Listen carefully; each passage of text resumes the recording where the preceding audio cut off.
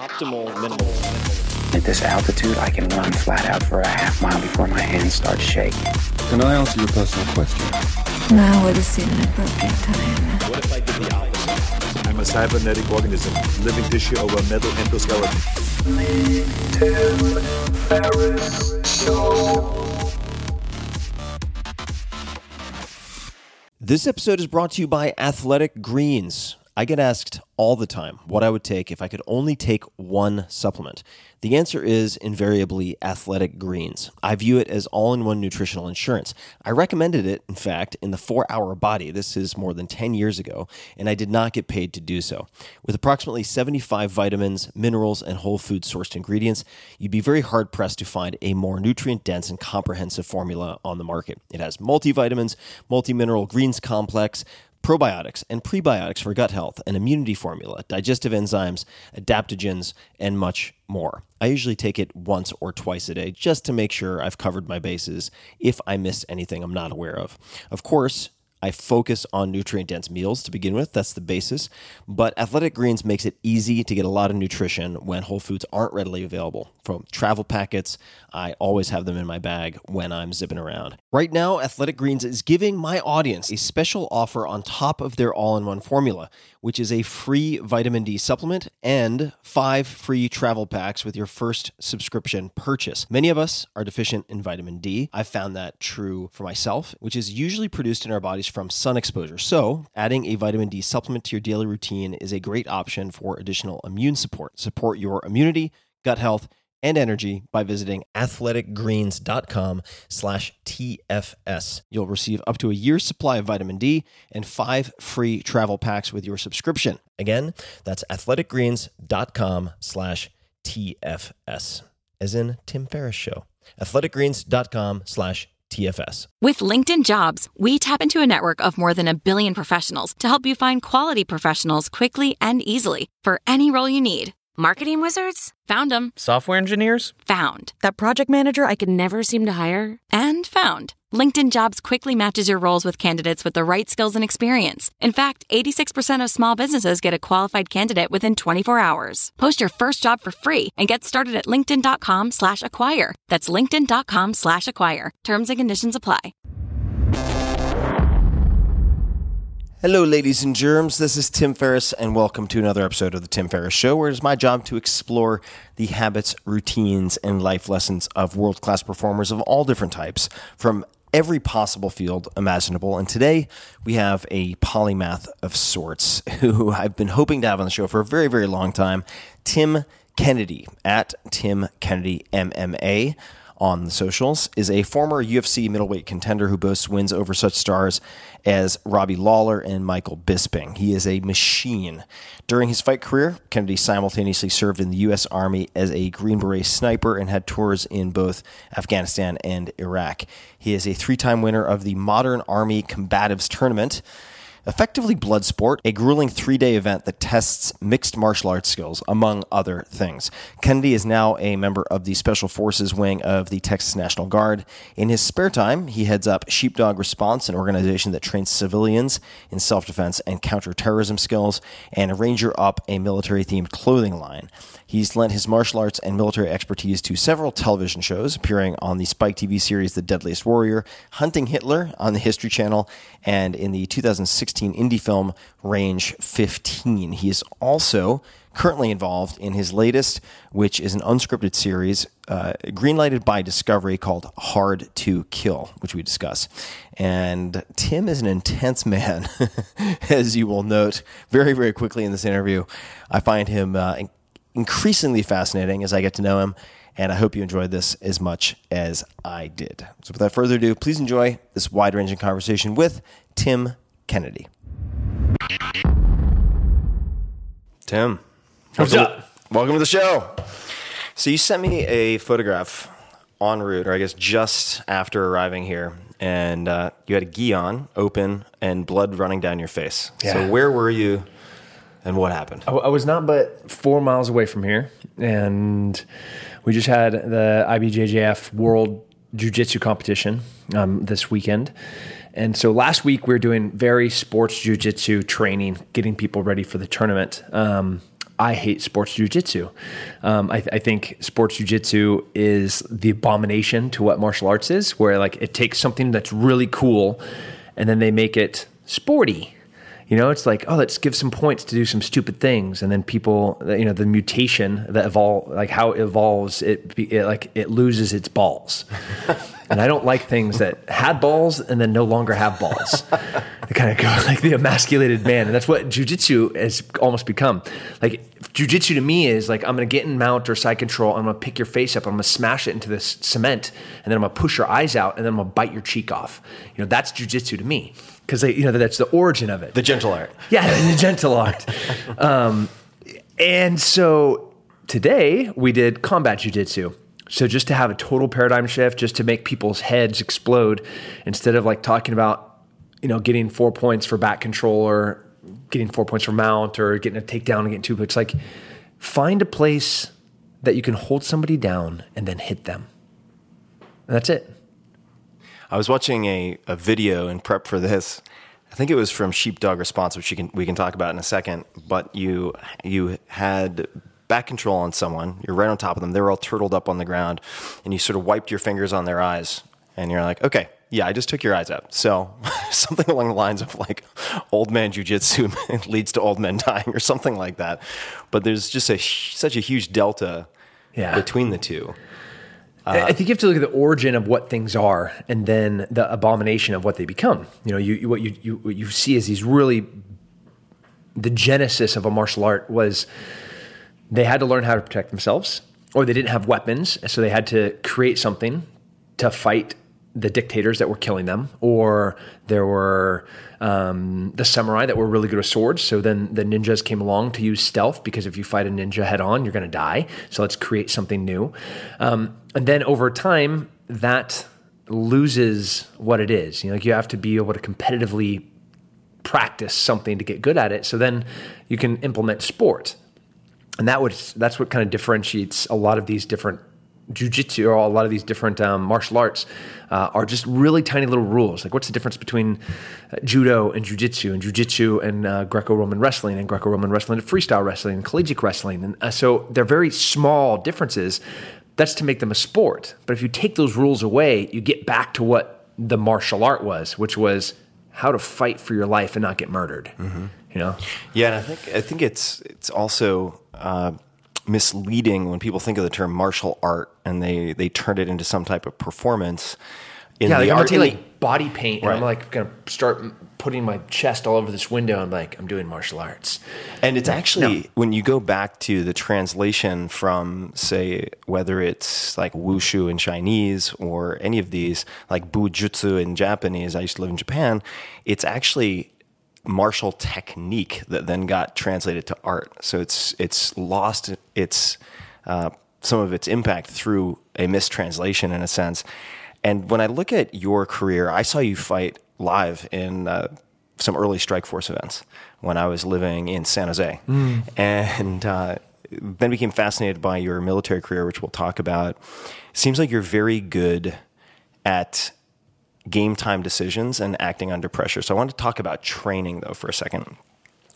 Could you talk about what you say to yourself when you train? And at least my understanding is it begins with hurry up, ... Yeah, hurry up and fail. Funny enough, as I send you that picture of me dripping blood out of my face, and like I've blood already clotted in my mouth, you know, and like it gets like stuck as it starts congealing, you know, it turns into that gelatin up inside of kind of weird cavities inside of your nose. So if you like cough, like chunks start flying. As I was trying to explain what it means to train, so somebody came up to me at the end of practice today, and they're like, man, I keep getting tired, or I keep quitting, or I had a couple of people that just tapped from the position that I was in, or that they were in. And so hurry up and fail is this mantra of, I want to get to the breaking point of where I can't go on any longer, and I want to stay there. Because then the next time I train, that wall has moved. I mean, ever so slightly, but it's moved. So then the next time I can go in and I can get to that point as hard and as fast as I can, and I can stay there. So the next time it's going to move. and repeat until finally, if you look back months later, you've progressed so far. Today, I was at On It Academy, and we did the exact same workout we did 2 months ago. Same weight.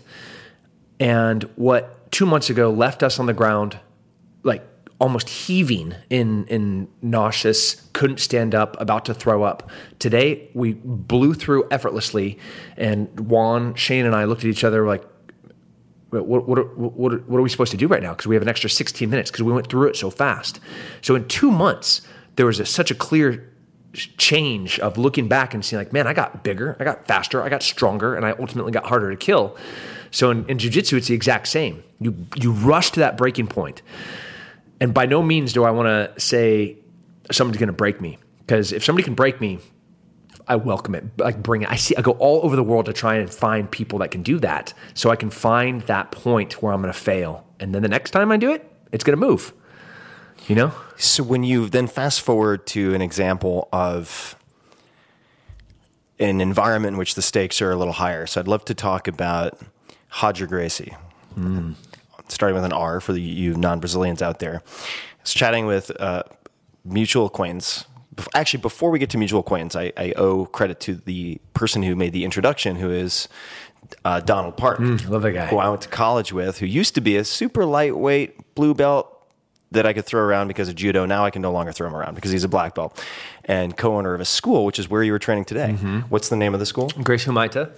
I think it's Royler Gracie is it's in his lineage, so I'm a Royler Gracie black belt, but Donald Parks and Paulo Brandao are the ones that run the school. And, you know, it is a shark tank of passionate people that love family and martial arts. And that's what that place is. And for those of you who don't want staph infections, also a very clean school. Oh, it's one of my favorite things. I'm a huge germaphobe. Not I'm a germaphobe, but like I'm a crazy clean person. Yeah. And like I walked in today and I could smell bleach. I was like, God, I love that smell. You know, it's like, that means. So I actually have a huge infection on my leg right now because I was in Florida and I got my leg sliced open on the side of a boat after I smashed a window with a tomahawk, and my leg got infected from it because the water, I'm not sure if you know this, in Miami is not really clean. Yeah, right. Yeah. So like I'm cutting my leg open so I can scrub it with iodine so this infection goes away, because I also don't like prescriptions. All right. Well, I can't leave that and go back to Roger Gracie immediately. So we'll get to Roger in due time. Wait, so you're in a boat, you smash a window with a tomahawk. What the hell happened? The boat was on fire and it was sinking. I didn't want to drown, so I smashed the window. And then I tried to swim out, and then the glass in the window cut my leg. And then I got what I think is poop water inside of my cut leg. What's the context for that? Well, somebody had pooped in the water. No, I'm sorry. Why was their broken glass tomahawk boat on fire to begin with? We're recreating a commercial fisherman's worst nightmare, which is being on a boat that's on fire, that's sinking, and you're going to have to make a bunch of decisions at once. Am I going to try to put the fire out? Am I going to try to save the boat? Am I going to start to get my rescue equipment? Am I going to start trying to find my beacon? Am I going to start deploying the boat, the life boat? Am I going to get my immersion suit? Am I going so you have a whole bunch of really bad options to choose from, and all of those bad options might dictate whether you live or die. This is for the TV show that you're finishing up. Yep. What's the name of the show? It's called Hard to Kill. Aptly named. Yeah, but not me. It's not about like me being hard to kill, which I hope I am. Right. You know, the hard to kill. It's to pay homage to guys and gals that do these jobs that are freaking sane. Like, imagine we're sitting here talking right now, some random dude just like started rappelling down the side of this window to clean our window. Like, people do that job. That's kind of crazy, and they do it when the wind's blowing 30, 40 miles an hour. Right. You're like, we're like that little crane right there, which doesn't have an American flag on it. That vexes. You don't seem pleased by that. No, that vexes me. I want to go tear that thing down like Hulk style and start throwing those construction guys off until they put up an American flag. Oh, they got their little brands up there, whatever those are. Don't care. If you're listening right now and you're a crane operator, I implore you to please put American flag on your crane. We want to see it. All right. So, am I going to cramp my hamstring? This is the most action-packed podcast I've ever done already. I'm just going to drink some more water. How did Tim Kennedy pull his hamstring? He was doing a podcast with Tim Ferriss. They're really intense. You have intense podcasts. So we find these jobs that are super dangerous, and people do them every single day, and they embody the spirit of the American people. You know, they do something that provides, that puts food on tables, that put gases in cars, that delivers medications to people in nowhere, Alaska.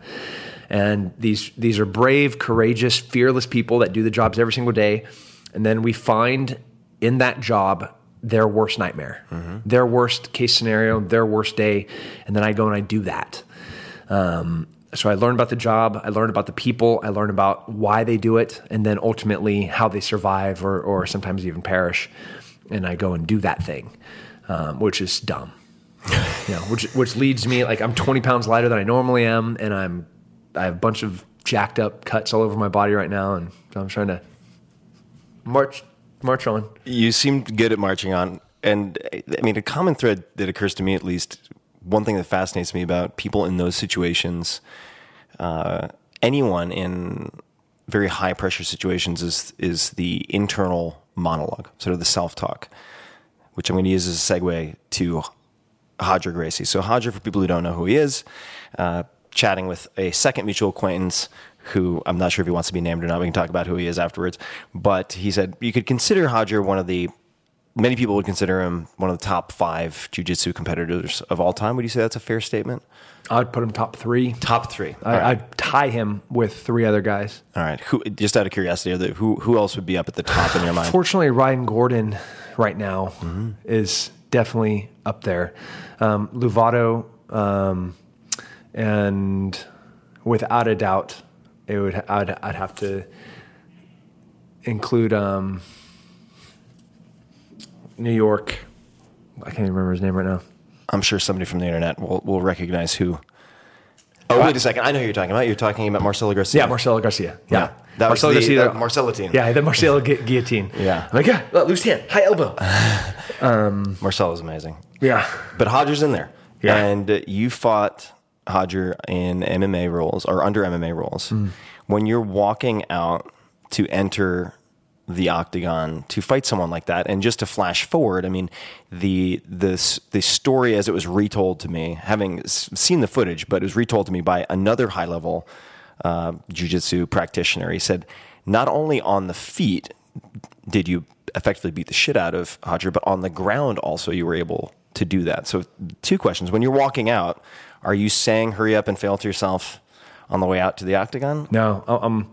On game day, when I'm putting rounds in my magazines, so when you put your body armor on, put your helmet on, you do a commo check. Do a what check? A commo check, like a communication with the radio. Check. On all the different channels, and we have like your primary, secondary, contingent, and emergency channels. Then the very next thing you do is you chamber a round into your pistol, because if you do your rifle first, you'll forget to do your pistol. So you do these things in these pre-mission checks in a very specific order so you never miss something. So I'm in a gunfight with my rifle runs out of ammunition, somebody's charging at me, I go to transition, I forgot to put a round in the chamber. Like, you think you'd never do that, but like you're about to the helicopter's getting spun up, you know, guys are putting their gear on, you can forget. So you do things very meticulously. When I put that round in my chamber of my pistol before I start putting the round in the chamber of my rifle, which is the last thing that I do before I start taking tape off of charges or, you know, making sure all my grenades are prepped properly. It's like, not today. That's what I'm telling myself. Like, I can fail all the time in training. I can rush to failure. I can hurry up and fail at every opportunity when I'm getting ready. But when finally bullets are going to fly, or I'm going to walk into that octagon, or I'm going to kick that door in, not today. Like, not a fucking chance are you going to beat me on that day. Is that what you repeat to yourself when you step into the octagon and you're waiting for all the announcing to complete, or is there more that goes through your head? I'm actually waiting for the first time I make a mistake and somebody thinks that they're going to do something great. You know, that like, I'm going to get hit the first time. Or in Roger's case, I shot an inside single on him to put him on his back, which nobody thought in my right mind I would do, and he got my back. Roger Gracie's best position. Roger Gracie, if he gets on your back, you're going to sleep, period. I got there and I was like, hell yeah. Do you know what's going to happen? I'm going to get out of here. I'm going to start punching you in the face and think about that. That's going to do to him psychologically. He's in the best position that he can possibly be in, the thing that he's the best at. And this little hairy-handed monkey that's in front of him gets out and starts punching him in the face while he has his back. That was the end of the fight. Yeah. I was 3 minutes into the fight, and there was nothing he could do psychologically from that point forward because I already beat the thing he did the best. Right. So even in my failure, I was like, hell yeah, here I come, Like, I wish I had blood dripping out of my mouth and sending him pictures later of it because, like, that's the opportunity to really thrive, to grow, and to just scare the freaking shit out of somebody. Yeah. I don't consider myself a fighter at all. Well, I'm not an accomplished fighter in any capacity, but I enjoy interacting with people who are very good at combat sports. And you mentioned Marcelo earlier, so I've had a chance to spend time with Marcelo simply because his school in New York City is co-owned with a dear friend of mine named Josh Waitzkin, who, for those who don't know the name, was the basis for Searching for Bobby Fischer, both the book and the movie. So he's formerly considered a chess prodigy.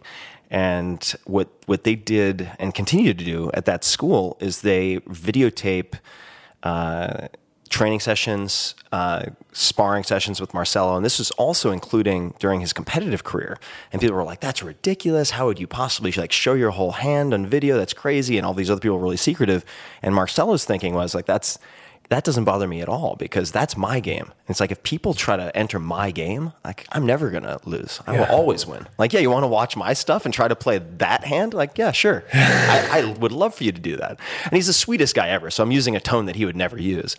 Who are fighters, past or present, who really impress you? Are there any, they could be well known, but I'm particularly interested in names that folks might not recognize as like the 2 or 3 guys in the marquee lights that have really been seen before. Jeremy Horn, he was an old school guy, but one of Chuck Liddell's first losses, if not his only loss by submission, was to Jeremy Horn. Yeah, Chuck's a NCAA wrestler, the Iceman. Like putting everybody to sleep. Just cool, calm, collected, walks out and, you can't take him down. He's just going to hit you with these bricks for hands. And he gets on top of Jeremy and Jeremy just holds on to him, puts him in a head and arm choke in the guard and puts him to sleep. Like waking Chuck up because he's so unconscious. And that was... He has a really unassuming body shape. They called him Gumby because he doesn't look like me. Like you look at me and you're like, ugh, I don't want to fight that ape. You look at him and you're like, well, you can babysit my kids. Right. Can you walk my dog? So he's one of those guys that was just so disarming. Carlos Condit is another one where, especially at his prime, he looked like the idiot kid next door that you'd want to mow your lawn and house sit and like clean dog poop out of the back of your house. Right. You're like, he's just such a nice looking, pleasant New Mexico kid. But when that bell rang, it was just pure violence everywhere. He would elbowing you, spinning kicks, submissions, grapple. It didn't matter where the fight went. He's just going to fight. And there's the only way you can beat him is like just being inches or seconds ahead of him in something for the whole entire duration of the fight. Hard to do. Yeah, really hard to do because you're not going to knock him out. You're not going to submit him. You just have to out-endure him. And when I say endure, I'm not talking like Lance Armstrong on a bicycle. I'm talking like getting punched in the face for 25 minutes. That's a really dumb way to out-endure somebody. Well, so this... I put Jacare in that short list too of best grapplers. I think I don't speak Portuguese, so I think that's the crocodile, isn't it? Yeah. Jacare. Guy's an animal. Yeah. I remember hearing stories, I didn't see this personally, but of him in jiu-jitsu tournaments literally just ripping the arms off, like the fabric arms off of gis because of his strength and grip strength. What a beast. Yeah. So that leads me to a quote, and if this is a misquote, please correct it, of course, but here we go. Quote, "My entire life revolves around the concept that I want to be the hardest person someone ever tries to kill. If you're going to come and think, oh, I'm going to kill Tim Kennedy. You might be able to, but it's going to be the nastiest, most evil, disgusting, violent affair that you could ever imagine occurring. How do you develop, I'll keep this really broad, but mental toughness, and where does that fit in? Or what mental / psychological advantages do you have in life or in battle, and how have you developed them? There's so many like metaphors and phrases and little cliches of, it's not the size of the dog, but the size of the fight in the dog. Right. Yeah, right. Yeah. It's not the size of the dog in the fight. It's the fight of the dog in the fight. Or right. The fight in the dog. Yeah. That is developed. Right. So bulls in the 60s and 70s, they had bucking bulls. And they are hard to ride, So then what they started doing in the 70s and 80s, they started finding Mexican fighting bulls. These are mean, nasty bulls, and they were breeding them with the bucking bulls. So the bucking bulls are big, powerful bulls. And then what would happen in the 80s and 90s, what guys used to be able to ride like 60, 70, maybe even 80% of the time they'd successfully get their 8 seconds. By the 80s, it was down to 50%. Right now, it's down to like the 20s and 30s. The bulls are just bigger. They're meaner. And they buck just as hard. And the cowboys are not only scared of how hard they're going to buck, but when they get thrown, that bull is turning around to try and murder that cowboy because they're mean. So it can be trained. It can be, in the bull's case, it's actually bred. Right. But in special forces, there's a lot of different special operations units, Navy SEALs and Marine Recon. I'll even give a nod to the Air Force with their JTACs, the Army Rangers, Army Special Forces, the Green Berets. In the process, once you get past selection, the next 6 months to 10 months, they pretty much just tear away every level of who you are, of your ego. If we're going to go like Freudian, they're just stripping away everything down to the most raw element of you as a human, and that you're worthless, that you can't do anything. And you are so exposed and you're so vulnerable at this point that then they can start building a fresh foundation. And they start putting in the cornerstones of never quitting, of always working hard, of planning relentlessly and strategically looking for every opportunity to never have a fair fight. So, because we feel so vulnerable and we feel so exposed, like anything could hurt me right now. Like, fuck, if you fart on me, I might die. So I have to have every single advantage strategically. Like I need to cheat in every way so I never have a fair fight. If I'm going to go and kick a door in and there's 4 bad guys in there, cool. I'm going to have 250 dudes with me. We're all going to have better guns. We're all going to have better ammo. We're going to have better sights. We're going to have aerial support. While that may not always be an option, that's what we want. Yeah. Because we never want to fail again because we felt so raw and exposed. And that's different from all other special operations. And I think that's why Special Forces specifically has been so successful and so unheard of. So unremarkable that nobody knows, the quiet professionals, which is our motto, means that we're still successful. What was the motto? The quiet professionals. The quiet professionals. Yeah. Well, let's talk about how the military entered your life. And I don't know the exact timing on this, but it seems like let's start with, and then you can sort of place us 9/11. So it seems like your life changed quite dramatically around that time. Could you tell us who is Tim Kennedy at that point in time? Do we have to? And what then happened starting at 9/11? All right. Well, I'm just going to just tell you a story. Yeah. Mom, if you're listening, please stop. I'm at the pit. Yeah. Where Chuck trained out of San Luis Obispo. And I'm training, sweaty, stinky. And this pretty good-looking girl walks in. I was like, hey, girl, what's going on? And she's like, hey, I'm looking for a guy that fought. He was like the 4th or 5th fight that fought a few weekends ago at the WC, the World Extreme Cage Fighting fight on, I think it was like on Halloween. I was like, oh, I fought that night. And she's like, oh, yeah, I remember you. You look familiar. And like, I totally didn't remember her. And she tells me that she tested positive for HIV, and that we had a huge orgy that night. And she's trying to contact all of her partners that she's been with in the past few months to have them go get tested that they might have AIDS.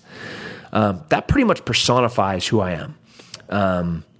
At the time. At the time, yeah. I graduated from high school a few years early, was done with college a couple of years early. Like 18, I'm an EMT firefighter. 19, I already have my undergrad. I start grad school, 9/11 happens. I got 2 girls pregnant, girls walking into I'm in just a talented, wasted piece of shit. Like, I'm wasted potential in every single sense of the word. And at the time that all of these things are going wrong and I'm having this realization of, I have to do something. I don't know what that is. A bunch of planes start slamming into buildings, into the Pentagon, into the 2 towers, into some random field in Virginia. And, and I'm just sitting here watching live these things happen and realizing what a waste of a human I am. Like everything was about what jeans am I going to wear? Or, if I'm going to bring a good bottle to some place to impress somebody to, be able to hook up with somebody else. And it was like this horrible, humiliating slap in the face of you're a piece of shit. What are you going to do now? And then what happens? So I walk into the recruiter's office and I say, put me on the fastest course I possibly can to the worst place I can go. All right. So you do that. What do the people around you think of that decision? My mom was scared. My dad was proud. My brother was excited. All of my friends were just like me, so interested in themselves that it didn't matter what I was going to be doing. Right. They were too self-absorbed to really have that much interest. Yeah. My dad, he wasn't proud yet. He was exhilarated in the sense that I had a chance. You'd been so in a way you'd been given a second chance. Yeah, like a reboot opportunity. In this case, it was probably my 50th chance. Yeah. I came. White privilege is a thing, and I had every opportunity to succeed in anything I did. I was top 10 in the world when I was 22 years old as a fighter, 21 as a fighter. Anything I could have done anything, and I was just wasting everything. So then at this point, it was my dad finally be like, "Okay, we got another chance. Let's see how this goes." So if you could walk us through sort of what happens in the weeks and months after that.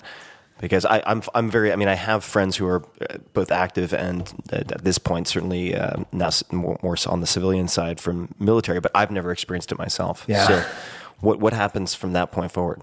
So, it's to get to special forces. There's a lot of tests, from intelligence chat tests. Your ASVAB, your GT test. What are those? It's your general technical knowledge. So there's high IQ people who can do amazing things on questionnaires. And then if you hand them a puzzle, they kind of look at it like, or if you hand them a transmission, right, and you say, break this transmission down and put it back together. That's just a different type of mind. Sure. Special forces, they want smart guys that are physically capable, that have a very, very high acumen in general technical ability. So there's some tests that when you take the ASVAB, which is kind of the general military intelligence test, that has subcategories, that one of which is your GT score, your general technical knowledge.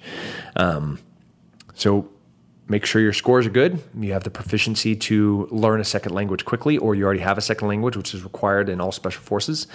And then you go to basic training as an infantryman. If you finish basic training, you go to airborne school. You finish basic training, infantry school, and airborne school.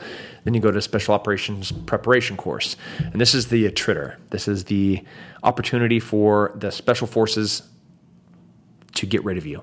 This is it's run by senior special forces NCOs, and it's their first access to the fresh population of potential candidates that are going to go to selection.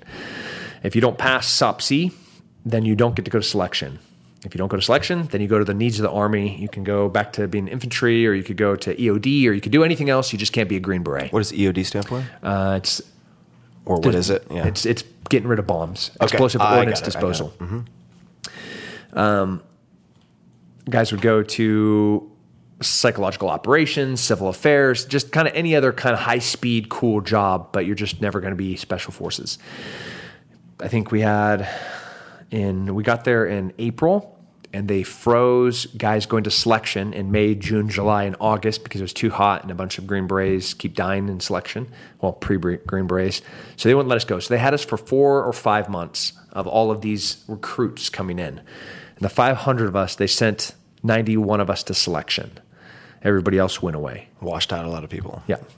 And of the 91 of us, 88 of us got selected and then went to... When you get selected, that just means you get to go to the Q course, which is somewhere between a year to 2 years of training to show up on the team and then realize that you know nothing and that you're a piece of shit and that you have everything to learn the day that you walk through the door. So when you got into, say, the Q course, what were you best at and what were you worst at? Where did you excel and where were you deficient the most, if you remember? They love the gray guy. Like they always say, be the gray man, be the guy. There's 200 people in formation. Be the guy that nobody knows the name of. Yeah. Which means like if you're going to run a PT test, there's the guy that goes the fastest and the guy that goes the slowest. You want to be the guy that just passes that nobody knows about. Why is that? Like being so unremarkable is especially in special operations, it's a trait that's really hard to find. That is that for blending in later, for being inconspicuous later? Or yeah, and also we don't want showboaters. Right. You can go to the Navy SEALs. And we don't want failures. Yeah. You can go to the Air Force. So we want that sweet middle ground. We want the gray man that can do anything, that will always pass, and you forget about the moment you take your eyes off him. Yeah. You're like, I'm looking right at you, but where'd you go, man? I know you're right there. Right. Like, you cross the finish line, you're like, all right, great job. What was that dude's name again? Right. That's the guy that we want, because that guy's priceless. So were you that guy? I was not that guy. I was the guy that would finish first. Yeah. I was the guy that was... biceps the size of my chest, probably. Yeah. And competitive shooter, a professional fighter. Like, they knew who I was. Right. So it took a lot of practice and training and pain to kind of get the gray man mentality. Mm-hmm. I wanted everybody like, oh, look at Tim. You're like, great. Look at that guy. Be like Tim. But that's just not how it is in that culture. So how do they beat that out of you, or how do they beat that? Like you said it. Yeah. They beat it out of you. So if you're in SEER school, you're talking about being a gray man. Yeah. Like if you're the tallest, what is that? That's help me out. What survival, evasion, resistance, escape. Mm-hmm. It's a month-long torture school where. You want to be the gray man. If you're not the gray man, you are being beat. You are being beaten. Yeah. Like phone books, hoses, starvation, cold water, locked inside of cages, locked inside of boxes that you can't take a full breath in, locked inside of a box that you can't stand up in, that you can't stretch in, being pissed on, getting put in a pond that's frozen and making you squat so your tiny little dick and the balls, which are essentially up inside of your stomach, are barely touching and breaking the ice. And you have to stand there in that half squat with the water just playing with what's left of your, tiny penis. And with somebody making fun of you while you're doing it. Right. You're like, oh, look at his little dick, and like, why are you taller than I am tall? Oh, and then they bit you again. So they beat it out of you. Yeah. I mean, you'll get good at it. Yeah. I'm trying to think of how to segue here. Mental toughness. Now, it can be taught. When is it considered graduating from, say, Ranger School? Like, what is that moment? Where does that come after that particular? So there's a bunch of phases in the Q course. Mm-hmm. Once you get selected and you start the Q course, you have small unit tactics. So it's learning how to be a guerrilla warfighter. And then from there, you have to learn your job. So you're an 18 Bravo. I'm an 18 Bravo, Special Forces weapons sergeant. I have to learn everything about every single foreign weapon. It's like how to assemble and disassemble a Dishka and an American M2, and then an AK-47 and an M4 and an M21 and M14. I need to know all of these weapons, how to assemble, how to disassemble. If you put all the parts into a box, I can pick all the parts out and figure out which gun is which and then put them together. I can close my eyes. I can do it with every single American gun. So that if you send me to a country and all we have access to is local indigenous guns, it's cool. We're good with these, and I know how to work it, I know how to clean it, how to operate it. So that's my job. Security, the security of my team, also an 18 Bravo skill set. And then from there, you go. What does security mean in this context?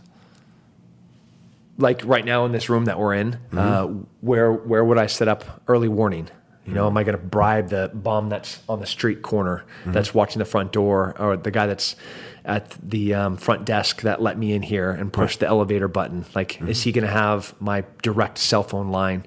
If I go to Dominican Republic to do a counter human trafficking mission, who am I bribing? How am I protecting my team? How am I protecting? Or if I'm in country, if I'm in Afghanistan, or if I'm in Iraq, like, what is the outside cordon?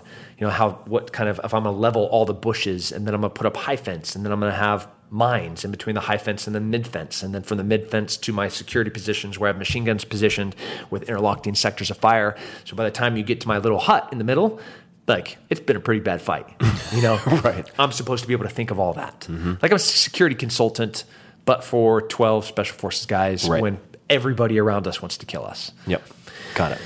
So you've done SUT, small unit tactics, guerrilla warfare. You've learned your job.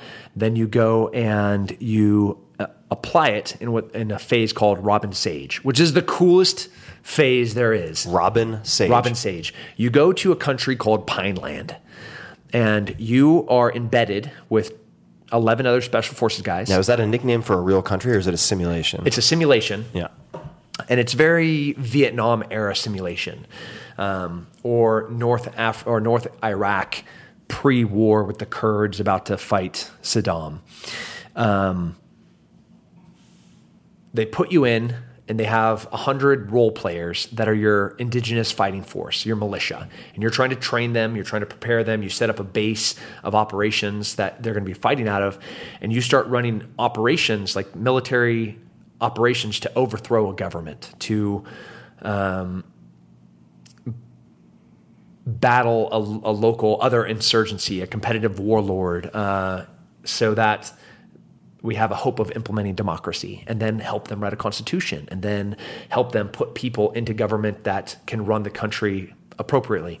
And there's very intentional design problems that come up in this phase. But it's you pack your rucksack with your food and your water, and you jump out of an airplane into the middle of a forest, and you link up with the local Gs, and you start conducting this 2-month long exercise.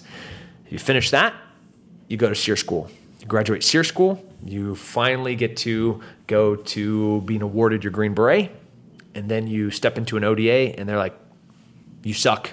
What's an ODA? Special Forces Operation Detachment Alpha. It's the A-team. I got it.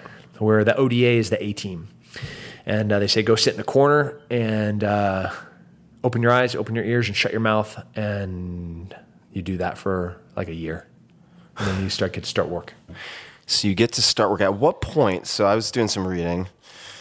And again, correct me if I'm wrong here. But so I'm the guy who once you graduated Ranger school, a place that starves you and denies you sleep for over 2 months, took a fight 6 days later in the IFL. Why would you do such a thing? I'm stupid. Okay. I think we have a recurring theme here, right? Yeah. Where it's like, God, you're just a dumb person. You're like, you're a smart person, Tim. Like, and then across the table, there's like this other person that's super stupid. I mean, it seems to have worked for you so far. Hurry up and fail. Yeah. Right? Like, I graduated from Ranger School as honor grad, which is of the 400 or 500 people that went, the 200-300 that graduated, there's 3 that are selected, one for the NCOs, one for the officers, and one as an overall, as the best Rangers of that class. So I graduate. I actually fought in the Army Combatives Tournament which is one of, I think, the most grueling unknown tournaments in the world. I fought that the Friday, Saturday, Sunday. What is it? It's a 3-day tournament. You weigh in on Thursday. Friday, it's all grappling. Who are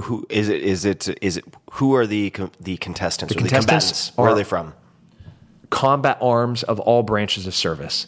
So Navy SEALs, Green Berets, Army Rangers, 101st Airborne, 82nd Airborne, infantrymen, like Marine, anybody that kicks ass for a living can come and fight in the combatives tournament. The unknown kumite of the military. Yeah. So first day is all grappling, or so it's like a grappling tournament. If you win that day, you go to the next day, which is... Are the rules sports jiu-jitsu? Are they different? Similar to sports jiu-jitsu. There's no pulling guard. You can slam. You can knock out people with a slam or with a slam or throw. So very combat-focused grappling. Mm-hmm. You win that, you move to the next day, which is Pancrase rules, which is limited striking. You can kick to the head, open palm to the head, closed fist to the body, knees to the body, and then grappling. All submissions are in. If you win that day, then you move into the third day, which is full MMA rules, and it's like a UFC fight, but you're in your uniform. So you're still fighting in in your gear. In your gear the whole time. Are there any rule differences between the MMA rules per se and this tournament and regular MMA rules? They're pretty similar to like UFC. Got it. UFC rules. Got it. More so than like a Pride. So you're not allowed to kick on the ground. Nope. Yeah. So that was the day I went to Ranger School. I weighed in on Thursday. I fought Friday, Saturday, Sunday. Won my third Army Combatives tournament, and the only person to ever win it 3 times. And then Sunday night, I checked into Ranger School. I went to Ranger School, graduated honor grad. How much later was that? That was the same day. Oh, okay, I got it. Okay. Yeah, like finished Sunday from the combatives tournament, iced my hands, and then checked into Ranger School that same day and started Ranger School that Sunday night. 2.5 months later, I graduate from Ranger School, honor grad, and then 8 days later, so I'm fighting Dante Rivera in the UFC or in the IFL. So now, did you? We say like that's really dumb. But did you go into that particular fight? Did you commit to that fight because you wanted to win? Because you wanted to see if it was possible to do such a thing after the experience of Ranger School? Did you just commit so long ago that you're like, oh shit, here it is? No, I guess I'm pre-committed. Why do? Yeah, I mean, aside from you're saying it's stupid, but I know you're not a stupid guy. I mean, so what was the thought process? What were you hoping to get out of that? Like right now, if somebody kicked in the front door of this room, and 10 Mexican cartel guys ran in, sicarios with their masks pulled over, what do you think I would do? What do I think you would do? Yeah, I think you'd probably go straight for it. For sure, right? I'm tearing out eyes. I'm biting out cheeks. Yeah. I'm taking this glass right here and it's going through the first dude's eye. I'm going to take that stand right there and I'm going to use it as a baseball bat. I'm going to make it a choke point right there by the hallway, where it's like we're in Thermopylae, right? And see if you guys can get past us, like the 300. That's just the spirit of the fight. And I think you have to test the spirit of the fight. When I graduated from Ranger School, and I got the call a couple of days later, could you fight in the IFL, which was a new promotion that was, on Fox. I knew I was going to already be heading to combat. And the reason I had to go to Ranger School was I had just gotten back from Iraq, and my boss, John McPhee, the sheriff of Baghdad, he told me I was a piece of shit. And he said that I had no business being in a unit like the one that we were in, because we were in a very special unit within Special Forces, and that I didn't have the leadership, and I didn't have the experience, and I didn't have the military bearing to be in that unit, and that I could maybe get a chance if I went to Ranger School and I graduated honor grad. I knew I was going to be heading back to combat, so I not only needed to prove to him that I was a good leader, but I was also tough enough, and I deserved to be there. Why? Just if I can pause for a second, why did he say that? With the degree to which you're comfortable disclosing, I mean, what happened that would lead him to say that? There's a lot of little things. We're on a night where we're trying to kill one of the most evil dudes in all of the war. We've been at war for 16 years. Zarqawi. Remember the deck of cards? I do, yeah. Yeah, like he was an ace. Like, he's a bad dude. He had strung up Americans from bridges and set them on fire. You know, he drug dudes down the road, strapped behind a car that he had stolen from the Americans. He was notorious for posing with pictures with Americans, dead Americans in front of him, holding their guns like he was an African trophy hunter. Even the movie The American Sniper with Chris Kyle, Chris Kyle was going after his henchmen, like lower level guys. Yeah. My unit was going after him. Zarqawi. Yeah, going specifically after Zarqawi. And there were nights where we're supposed to have 8 helicopters. So the whole assault force is going to be going, right? And then air or the mechanic or something came up and we only had 6. So my team sergeant's like, all right, here's the new load plan. Tim, you're not going to go. Little check on my ego, you know, like that sucks. Why can't I'm faster, I'm stronger, I'm definitely the juggernaut of the team, you know, like I'm out shooting you guys on the range right now. I'm out fighting you guys every morning and training. Why am I not going? Like a little petulant child, you know, like a spoiled bitch brat, redheaded idiot. Retrospectively looking, like that's what I sounded like. You're like, no, John, why can't I go? So there was lots of little tiny things that I did there that he was giving me a chance to prove, okay, got it. When you guys get back, I'm going to have all your gear clean. Everything's going to be ready to go. So you can drop your gear off and go straight to bed and get some sleep after a long night of gunfighting. But instead, I'm bitching that I don't get to go. Like a bunch of examples like that. I could probably tell you 10. Yeah. Where the spirit of me, I just want to be in the fight. Right. But it's a team. Right. Right? Like we're only as good as our weakest link, and I'm being the weakest link, you know?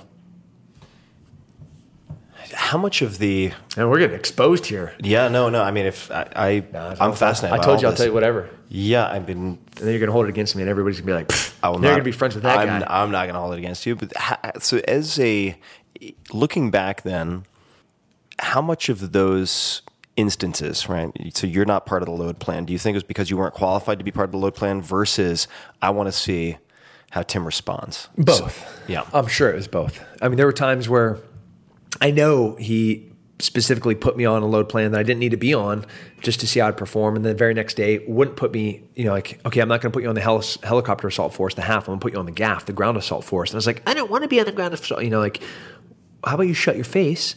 You go out to that M250 cal machine gun, you start doing the headspace and timing, making sure it's clean, making sure all the ammo's stacked perfectly. So when you're on it and if you get in a gunfight, everything's going to go so perfectly for you, but instead you're bitching. Right. You know, and I know he did that. So then he gives you the kind of verbal report card that you described, and you have this IFL coming up, and you feel like you need to show what? I think I needed to show myself that spirit of the fight. You know, so I come back, I not only graduate as honor grad, I also get the leadership award, which is like the thing I wanted the most to so all of Ranger School is like, hey, you're the best leader of this whole entire class. But I get back to the team. I got a little bit more military bearing. I got my Ranger tab on here sewn with white thread because I graduated during winter. Like we walked through snow, which only rarely happens. So like feeling pretty awesome. But I haven't lost my fight. Like I kind of wanted to show him that I'm still that same. Right. I'm still that same bulldog. You know, I'm still that same pit bull. I still have the things you liked. Yeah, like that. I haven't changed as a person, and I'm gonna like who's this Dante Rivera? You know, a Renzo Gracie brown or black belt that is undefeated. Neat. I'm gonna pound him into oblivion, and I'll come back to the team on Monday and start getting ready to go to Afghanistan. All right. So you've been starved, denied sleep for 2 months. You take this fight. You go into the fight. What happens? I pound him into oblivion. He quit. He tapped from strikes. I put him in every single position, and for a round and a half, I just punched him in the face from our feet, from the ground, picked him up, put him on the back of his head. And when guys graduate Ranger School, a lot of guys don't walk for months. Like their legs are so destroyed. They're so malnourished. They're so sleep deprived. The inside of their legs are so chaffed and rubbed raw. Like they'll actually get, in the military, you get like a medical release where you don't have to show up for a PT test or any physical activity, physical training in the morning because they know you're so jacked up. And they'll give you that for months after Ranger School. So I wanted to go into a fight a week and a half after graduating Ranger School and scare the living crap out of everyone. And you did. Yeah. A couple of questions that I think are tangentially related, but I was actually very curious to talk about a few things. Briefly, walkout music. What have you used and why? I used to walk out to like the funnest, most disarming song I possibly could. Like, do you really want to hurt me? Do you really want to make me cry? And I'd sing it to him as I was walking out. I was like pointing at him, you know, and it's like, and I get in the ring, I'm still pointing at it, you know, like maybe batting my eyes, maybe blowing him kisses, you know, like just to mess with him. Right. And I do a bunch of different songs like that all the time. Mm-hmm. And then my friend Nick Palmisano from Ranger Up, he is like, hey man, do you know the origin of the song Rooster? Alice in Chains? Yeah. And I was like, I mean, yeah, right. It's like the Rooster. He's like, it's about a machine gunner in Vietnam. You know, he's writing to his dad who was in Vietnam and would carry the M60 machine gun for the 101st. And I was like, no, are you serious? Like the forgotten war with the forgotten soldiers, the time when the American people were so disenchanted with what the military was doing, fighting for freedom, trying to destroy communism. And I was like, okay, I'm going to walk out to this every day. So the last half of my career, I would always walk out to that song, The Rooster. And as a homage or a tribute to not just Vietnam, not just POWs, not just machine gunners, not just infantrymen, but for like everybody everywhere that's ever fought in a fight for something that's bigger and greater than them with no thanks and no appreciation. You know, that. Because I wasn't there fighting for me. I was there fighting for everybody else besides me at that point. And we were chatting a little bit before hitting record today, and I asked you what would make this a successful interview, right? Looking back a few months from now. And I might get the exact words wrong, but you said it'd be nice if people would stop dying. And you talked about helping people become harder to kill. Yeah. So how do people listening, how would you suggest to people listening who maybe, let's assume they're in not couch potato shape, 150 pounds overweight, but that they're non-athletes who are in reasonable shape but have no military experience, haven't been exposed to any maybe real, what they would consider physical hardship in a long time. How does someone like that, if they think to themselves, I would like to become harder to kill, what would your program or recommendations look like for them? One of the hardest things about me trying to inspire or encourage people to train is they look at me and they're like, that guy's freaking savage. You know, he's a special forces sniper, Ranger qualified Green Beret that's been to combat 12 times, fought in the UFC, ranked top 10 in the world. He's a black belt in a handful of martial arts. You know, but I'm the exact same person as the other 7 billion people on the planet, right? Like I didn't grow up with any kryptonite in the fridge, you know, like there's nothing that is different about me in any way, shape, or form. I just work, you know, and I'm just fighting. At this point, I'm fighting for not even 1% to get 1% better. I'm fighting for like percentages of a percent, you know, like incrementally, like decimals, like the tiniest little bits, just for that much of improvement. Like I long for the day where I would get dramatically faster in a month. That if I was 20% body fat, I could be 18% body fat. Do you know how freaking cool that would be? If I could just lose 2% body fat. Meaning you're envious of the people who have more as a sort of percentage to gain if they started doing things in terms of training and so on. But you just said it. Yeah. If they just started doing things, that's it. All you have to do is start. So like everybody, so where do I start? Man, anything. You can get up if you don't walk around, if you haven't gotten up and walked around your block a couple of times, do that. If you haven't Googled where the closest martial art gym is, whether it's judo, whether it's jiu-jitsu, or it's Muay Thai, whether it's wrestling, doesn't matter. If you haven't done it, try it. If you've never gone to the shooting range and shot, give it a whirl. If you've been eating fried food for like 3 meals, 3 dinners out of the week, try 2. Right. Just anything will make you just that much better. And then those little tiny decisions start building on top of each other. And then sooner or later, you look back and you don't even recognize the person that you are. There's such this beautiful change where like, oh my God, I can see my dick. I can see my feet. Or my wife, for the first time in 5 years, I saw her look at me when I got up and I walked out of the room. And not like looked at me like, thank God that guy's getting up and leaving, but like, God damn, that guy looked good. Right. When was the last time in some people's lives that they felt that way about the person they've been living with for 10 years? Right. Make that girl fall in love with you again, impress the fuck out of her. When was the last time that you picked up both your kids and like ran to the play gym with them hoisted on your shoulders and like put one up on the other one one's you're holding the hand, you hand them on the play gym. Like that's some massive masculine shit. Yeah. You're just playing with your kids on a play gym. Yeah. But there's this opportunities and there's so many of them for us just to embrace our potential, which is usually, you know more about it better than almost anyone on the planet because you've pushed that limit so many times in so many different ways, both intellectually and physically.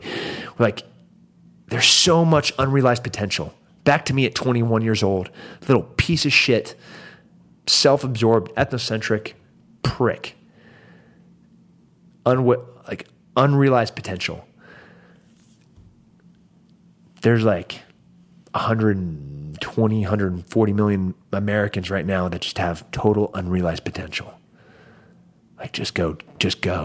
Whatever that is, just start. So if they wanted to, for instance, develop on top of some of the physical training, the ABCs, the basic literacy of survival. Let's say they live in an urban environment. What might those be? Taking a 2 or 3 day CPR class, EMT stuff. You mentioned active shooter defense, which I think is particularly relevant in some respects. But what would some of those ABCs be if someone's like, you know what, I really want to spend, let's say, a weekend, like every weekend for the next 8 weeks, amassing some of these skills? I'll just say A and B. A is keep the blood in the good guys. And B is let the blood out of the bad guys. That's it, right? If they're innocent people, they're cops, they're firefighters, they're school children, a bunch of people dancing at a nightclub, and somebody comes in and starts trying to shoot people. We want to keep the blood inside of those people, right? The blood, we don't only have a finite amount of it. Blood stays in the body of the good people. And then the bad guys, you want all the blood in them, out of them, in whatever way you can. I don't care if that's a knife. I don't care if that's a gun. I don't care if that's a brick. I don't care if that's a bottle. That person needs to stop hurting people.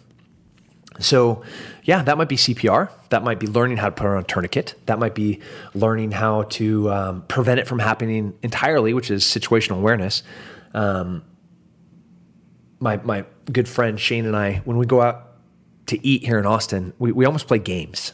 We're biometrics and atmospherics, where we're sitting in a restaurant and we look at everybody in the room. The first thing we do is identify potential threats in our threat assessment. And then we figure out where the guns are in the room. Who's the guy that's wearing the come and take it shirt, right? That has the fanny pack, or that has that bulge on his right hip, or that has that appendix carrier. It's like, dude, that guy is not Dirk Diggler. He is not that big. There's something in the front of his pants. And then we start making assumptions about who's in the room. The two people that are sitting together that kind of are awkwardly interacting. Okay, is this their first date? Is this a business meeting? Is this the first time that they've ever been alone? Or are they married and they're not supposed to be, they're not married to each other. They're meeting right. up, for the first time. And we start making these assumptions. And then we develop another skill set, which is I go up and I start chatting these people up. I'm like, hey, what's going on? Is that your truck out there? Man, I love those rims. And in a disarming way, start eliciting very passively information out of them to confirm or to prove us right or wrong in kind of the assumptions that we've made thus far.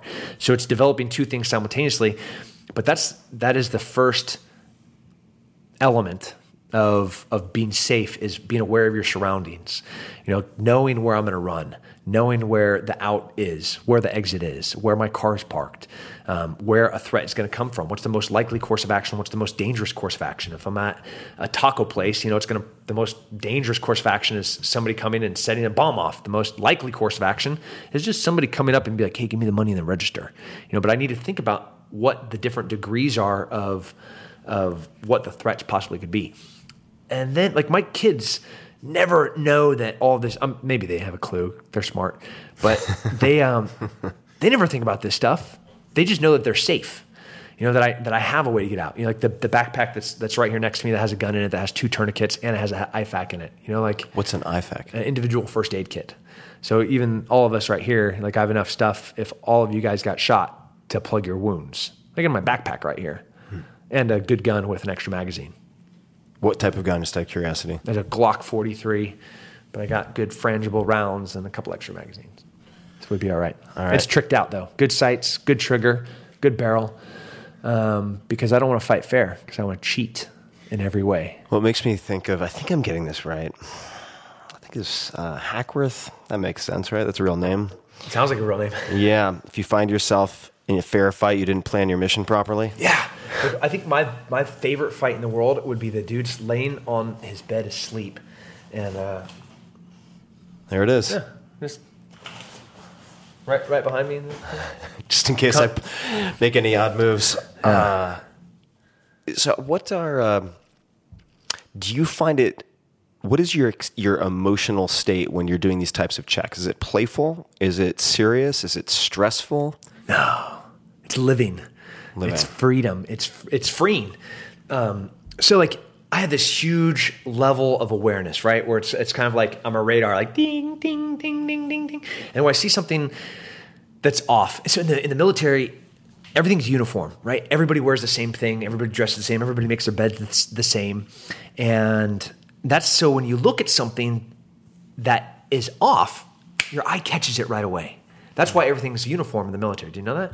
Yeah. So it's easier to see when something's wrong because everything sense. else is the same. Yeah, right. It makes perfect sense. So have you ever done like work counterfeiting stuff? I'm sorry? Counterfeiting. So like if I was trying to find, the easiest way to find a counterfeit bill is to put it with a whole bunch of bills that I know are good. So your eye's like, well, that one That's looks... the one thing that sticks out. That one looks weird. Right. The color's off, or the dimensions aren't right, or the paper doesn't feel right, or compared to these other 100 bills, that one's wrong. Yeah. So it's the exact same. Well, what you have to do is you have to train your mind what normal is. So like in Austin, we're in South by. I kind of, as you know, like we got a little bit more traffic. We're talking about it. That is a very casual way of being situationally aware. That's setting up the sample of what is normal. So then when something is off, when something's weird, when something's just a little bit awry, my eye goes from awareness to assessing. Mm-hmm. I start looking specifically at that thing, that guy that's wearing the white Muslim prayer robes, that's sweating. Like everybody else, they're holding beers or like, hey, here, let's do a selfie. Okay, let's hashtag South by Southwest. Like that's normal. We know that's normal, even though unfortunately that's normal. Yeah. That one thing looks off, and we can see that very clearly because we know what normal is for what's happening around us. Mm-hmm. So the first thing is kind of learning about cultures, learning about the areas that you're living, the demographics, the socioeconomic classes, the races that should be there. Mm-hmm. And I do that to everywhere I go. Like I just came from Ocala, Florida. Like that was the last place that I was in. And I know that percentages of races, who should be there with what kinds of cars people should drive. That it's 73% white, and of the remaining 27%, half of them are Mexican, and then the other remaining like 13, 12% are split between Black and Asian. And where do you get that information? It's not like State Department stuff, Wikipedia? Yeah, it's on the census. Yeah. I mean, that's all available online, and it's like one little search. And that's just a couple of quick little numbers so that you can kind of wrap your head around. But if I go to Walmart, I'm going to have a different crowd than if I go to Target, right? 2 different people shop there, different socioeconomic classes, different types of cars are supposed to be parked there. But in the parking lot, where am I going to find the drugs? Where am I going to find the guy that has the guns? The guy that's parked in the back trying to get a blowjob? The guy that's parked around the side of the building where there's no lights and maybe a camera that's busted because he's about to do a drug deal. So just knowing kind of like how people work. Okay, I'm not going to park there. Right. I'm going to park here. Like just really simple stuff. So then when I say it's freeing, all of that stuff happens so effortlessly now that now it's just like, I'm just at lunch with my buddy Shane and we're just talking shit about people. Right. You know? And it just happens. It just happens. Why did you re-enlist in the Special Forces? The date I have is April 16th, 2017. Why did you re-enlist? Man, I don't like losing fights. Yeah, I imagine. Yeah, I've lost a few. Yeah. And some close ones too. They like a thorn, like a burr in the back of my neck. You know, like they're just always just irritating. And I hope to the day I die that they irritate me. And we're losing a war.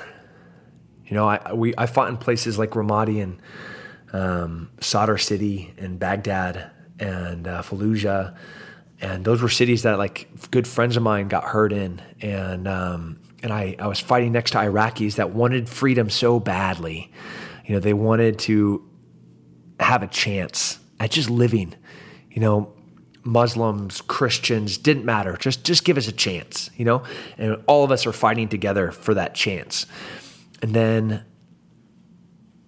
all those cities that we fought and that we won, ISIS comes in because of policies, because of presidents, because of secretaries of defenses and bad decisions, bad war planning, and we lose ground. And like, I can't explain to you how bad that hurts guys like me to see things that they fought for and they bled for and they got blown up in, just given back to an enemy that's even more evil than the evil that we won it from. Right. You know, like I'll take 10 Saddams over an ISIS. And I see Mad Dog Mattis is coming back as Secretary of Defense. And I see not just him, but other people being put into positions of authority within my chain of command that believe in winning. And I like winning. You know, as much as I don't like losing, I like winning. And this is going to be a chance for us to be winning again. You know, in a year, what was the ground that ISIS has had, they have lost 99% of it in 1 year. That's winning. What do you attribute that to? To kicking ass. Okay. Like it's plain and simple. Right. Like if you take a bunch of pit bulls and you put them in cages and then you let chihuahuas out, like they're never gonna go and you're supposed to be catching wild boars.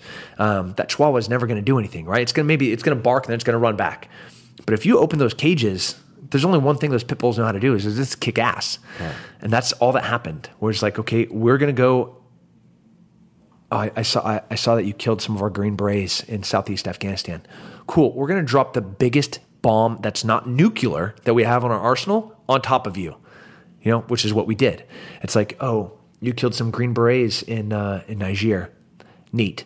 We're going to fly in 800 shooters and wipe all of Boko Haram, Al-Qaeda, and ISIS off of the map entirely in your country. You know, it's like, oh, you had Fallujah, Sadr City, Ramadi. Not only are we going to take them back, but we're going to take them back and we're going to put conservative Muslim leaders in there that are so far from fanatic radicals that girls get to go back to school. I mean, the things that would just irritate radicals so bad, they have freedom again. And so what I attribute it to is giving the guys that know what they're supposed to do the opportunity to do it. That's it. How old are you have 2 kids? I have 3. You have 3. Mm-hmm. How old are your kids? 16, 15, and 2. What do you say to them I don't know the nature of the reenlistment in your activities, but if you are going to be at risk, how do you explain the decision and so on to them? I'm at risk. I'm deploying 2 times in the next year. Like one time really, really, really soon. And I'm glad we got to sit down and chat because I'm going to be gone for like the next year. Yeah. They know that this is what I was made to do, and they love it when I get to do it. They're proud of me in the sense that if they walk onto a military base with me, everybody is walking up to shake my hand. It's different than being in Austin where people want to come up and take selfies. It's like they want to come up and shake my hand because they know what I've done and they know what I'm going to do. And that makes them proud. A 15 and 16-year-old girl, like that's awesome. A 2-year-old is just like, I have poop in my pants. Right. Different conversation. Yeah. But he, is he going to understand dad being gone for 6 months? No. He's going to be pissed. He's going to take it out on my wife. My girls they're going to be pissed. But they also know that I would rather be fighting that there than in front of their school. I've tracked down guys that were riding down the street on motorcycles, throwing acid on little girls that were walking to school because they didn't think girls should go to school. I want that to happen nowhere on the planet. And in the places that it does, I want to go there and stop it from happening. Like, I don't want that to be here. That's on a rise in the UK right now. It's increased by almost 1,000% as people trying to prevent girls from going to school, specifically with acid. Okay, send me to the UK. I can fix this. You're not going to like how I'm going to do it, but I can fix it. How do you think about risk? And maybe that's not the right word, but you get deployed. Ostensibly, something bad could happen to you. How do you think about that yourself? When we're stripped down, you go all the way back to the most raw, exposed version of that special forces soldier, and they start building those cornerstones in the foundation. We are risk adverse. We are trying to set ourselves up for success in every imaginable way, so that we can't fail.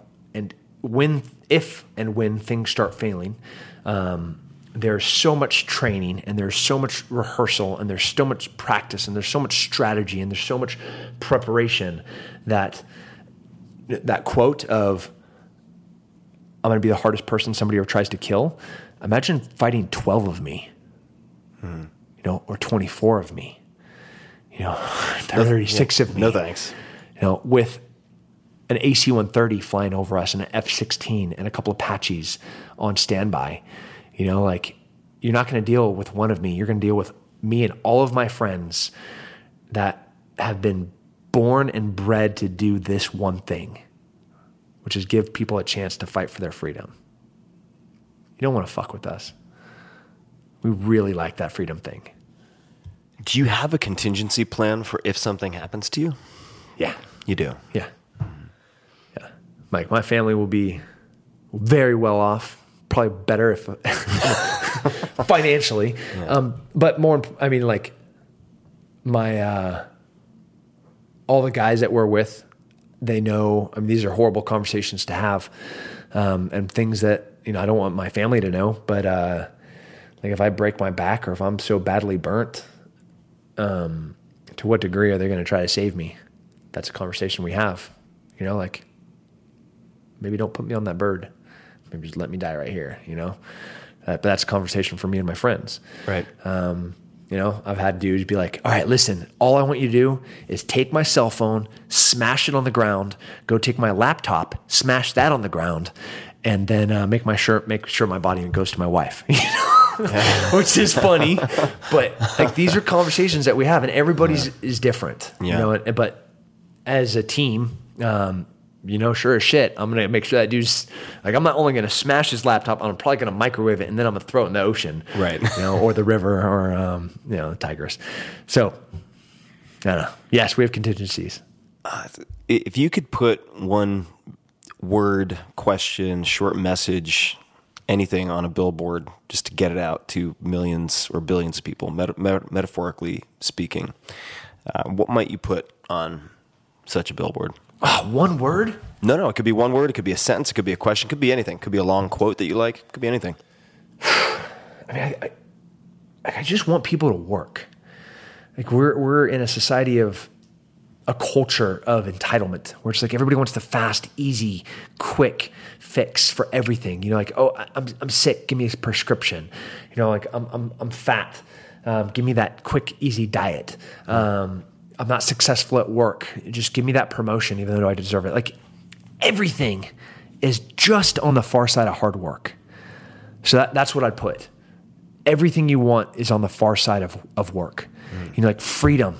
The only place freedom exists is on the far side of hard work. The only place success exists financially, sexually, in relationships, emotionally, it's on the far side of work. Like if you want a good marriage, fucking work for it. You know, you want to have amazing sex, cool, work for it. You know, like unless you're this fictional character and you're like, well, I don't even know the movies, like Dirk Diggler, right? Dirk Diggler. Was that based on a real guy? Like, was he even good at sex? You're like, I don't know. But I guess I'll tell you what, somebody that really wants and is committed to being good at it is going to be good at it. Yeah. You know, and like that goes for everything. Success, sleep, even sleep. Like you want good sleep? Earn it. Go work for it. You know, like put your iPad away. Go eat a good, healthy dinner. Work hard all day long for 12 hours and play with your kids and sweat and fuck your wife. You know, give her 15 orgasms so you fall over in a bed and you just pass out for 8 hours. That's some good sleep right there. You know, like, so on the far side of hard work. Everything you want is on the far side of hard work. We could keep going for hours and hours and hours. And I think that we might, I was going to say we should do a round 2, but it might be a year from now. I'm okay with that. I'll be like when I come back from combat, Yeah. Because like you're such a, like right now we're like having these not existential conversations, but we're kind of getting philosophically projecting what would be doing or billboards of inspiration.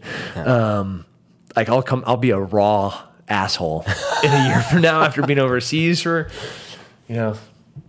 Yeah. Well, open invitation. I'll talk anytime. Yeah, different conversation. Yeah, probably. But where can people learn more about you? What would you like them to check out? And where can they do that? Freedom's awesome. So believe in it and go vote for it. And then you can find me, Tim Kennedy MMA is me for everything. Twitter, Instagram, Facebook. I try to get like on there a lot. I am pretty exposed. So if you want to, like, this is not you'll get a very honest conversation out of me. Yeah. in every way, probably to too much of a degree. Are there any websites you'd like people to take a look at, or anything you'd like people to look up? Sheepdog Response is you know, like our motto is make you harder to kill. And we're trying to make people, you know, the A and the B, keeping blood in the good and letting blood out of the bad. We're trying to teach people how to do that. Ranger Up is one of my companies. We make satire military shirts and jeans and Whoopee shoes. I mean, I'm an entrepreneur like you know, but it's just go work for freedom. You know, I'll work for my companies. I'll work for my wealth. I'll work for my everything. I'll work for my freedom. You know, you go work for yours. Dig it. Tim, thank you so much for taking the time. And everybody listening, everybody watching, we'll provide links to everything we've talked about as per usual in the show notes. So tim.blog/podcasts for this episode, every other episode. And until next time, work hard. It matters. And thank you for listening, and thank you for watching. Hey guys, this is Tim again. Just a few more things before you take off. Number 1, this is 5 Bullet Friday. Do you want to get a short email from me? Would you enjoy getting a short email from me every Friday that provides a little morsel of fun before the weekend? And 5 Bullet Friday is a very short email where I share the coolest things I've found or that I've been pondering over the week. That could include favorite new albums that I've discovered. It could include gizmos and gadgets and all sorts of weird shit that I've somehow dug up in the world of the esoteric as I do. It could include favorite articles that I've read and that I've shared with my close friends, for instance. And it's very short. It's just a little tiny bite of goodness before you head off for the weekend. So if you want to receive that, check it out. Just go to 4hourworkweek.com. That's 4hourworkweek.com, all spelled out, and just drop in your email and you will get the very next one. And if you sign up, I hope you enjoy it. This episode is brought to you by WordPress.com. I love WordPress. I have used it for so many years. It's my go-to platform for blogging and creating websites. I use WordPress.com for everything every day. My site, tim.blog, is built on it. The websites for my books, including Tools of Titans, Tribe of Mentors, it's all on WordPress.com. And the founder, Matt Mullenweg, one of my close friends, has appeared on this show many times. Just search Matt Mullenweg Tequila Ferris for quite an exciting time. Whether you're looking to create a personal blog, a business site, or both, you can make a really big impact right out of the box when you build on WordPress.com. And you'll be in good company. It's used by The New Yorker, Jay-Z, Beyonce, 538, TechCrunch, TED, CNN, and Time, just to name a handful. And one of my friends at Google, she'll remain nameless, has told me that WordPress.com offers the, quote, best out-of-the-box SEO imaginable, end quote. And it's one of the many reasons that nearly 30% of the internet is run on WordPress. You do not need experience or to hire someone. That's perhaps the best part. WordPress.com guides you through the entire experience. They have hundreds of designs and templates that you can use. And it's easy to get started. There's no need to worry about security, upgrades, hosting, any of that. They offer 24/7 support, and they're very, very responsive. If you have questions, they get right back to you. And this allows you to create the highest quality with the least amount of headache and friction. So if you're building a website, period, when my friends come to me and ask what I use, what I recommend they use, the answer is WordPress.com. So check it out. If you want to get started today, learn more with a 15% discount off any new plan. Go to WordPress.com/Tim to create your website and find the plan that's right for you. So learn more. Take a look. WordPress.com/Tim for 15% off a brand new website. Check it out. This episode is brought to you by Four Sigmatic. If you're a longtime listener of the show or brand new to the podcast, my favorite Finnish entrepreneurs who founded this company, of course I don't know that many Finnish entrepreneurs, but they may be my favorites, have something new that I've been loving. And some of you are familiar with Four Sigmatic. I've used their products for years now. They were introduced to me by an acrobat, of all folks, and they tend to mix different types of medicinal mushrooms into their products.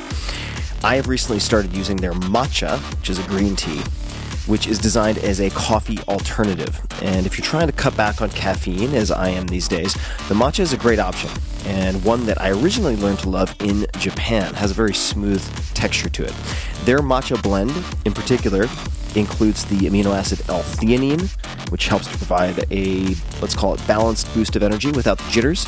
It also includes the adaptogen astragalus, if I'm pronouncing that correctly, which may help with overall stress tolerance. And for those of you who are wondering, no, the products don't taste like mushrooms. If they say mushroom coffee, for instance, another product that I use doesn't taste like mushrooms, it tastes like coffee. But you get the nutritional benefits of some of these special ingredients. So the products don't taste like mushrooms and are enjoyable. I offer them to my house guests and use them myself, and I don't particularly want to drink anything that tastes like mushrooms. So, moving on. The folks at Four Sigmatic have designed a few special deals for you guys, my listeners, which include many of my favorite products of theirs. So check it out. Visit Foursigmatic, FOURSIGMATIC.com/TimTim. That's TIM, no space. To see these special deals, which are not offered anywhere else. Remember to use the code TimTim. I don't know why they chose TimTim, but there we go. Remember to use the code TimTim at checkout to receive your special discount. Again, that's foursigmatic.com/TimTim and enter the promo code TimTim. Check it out.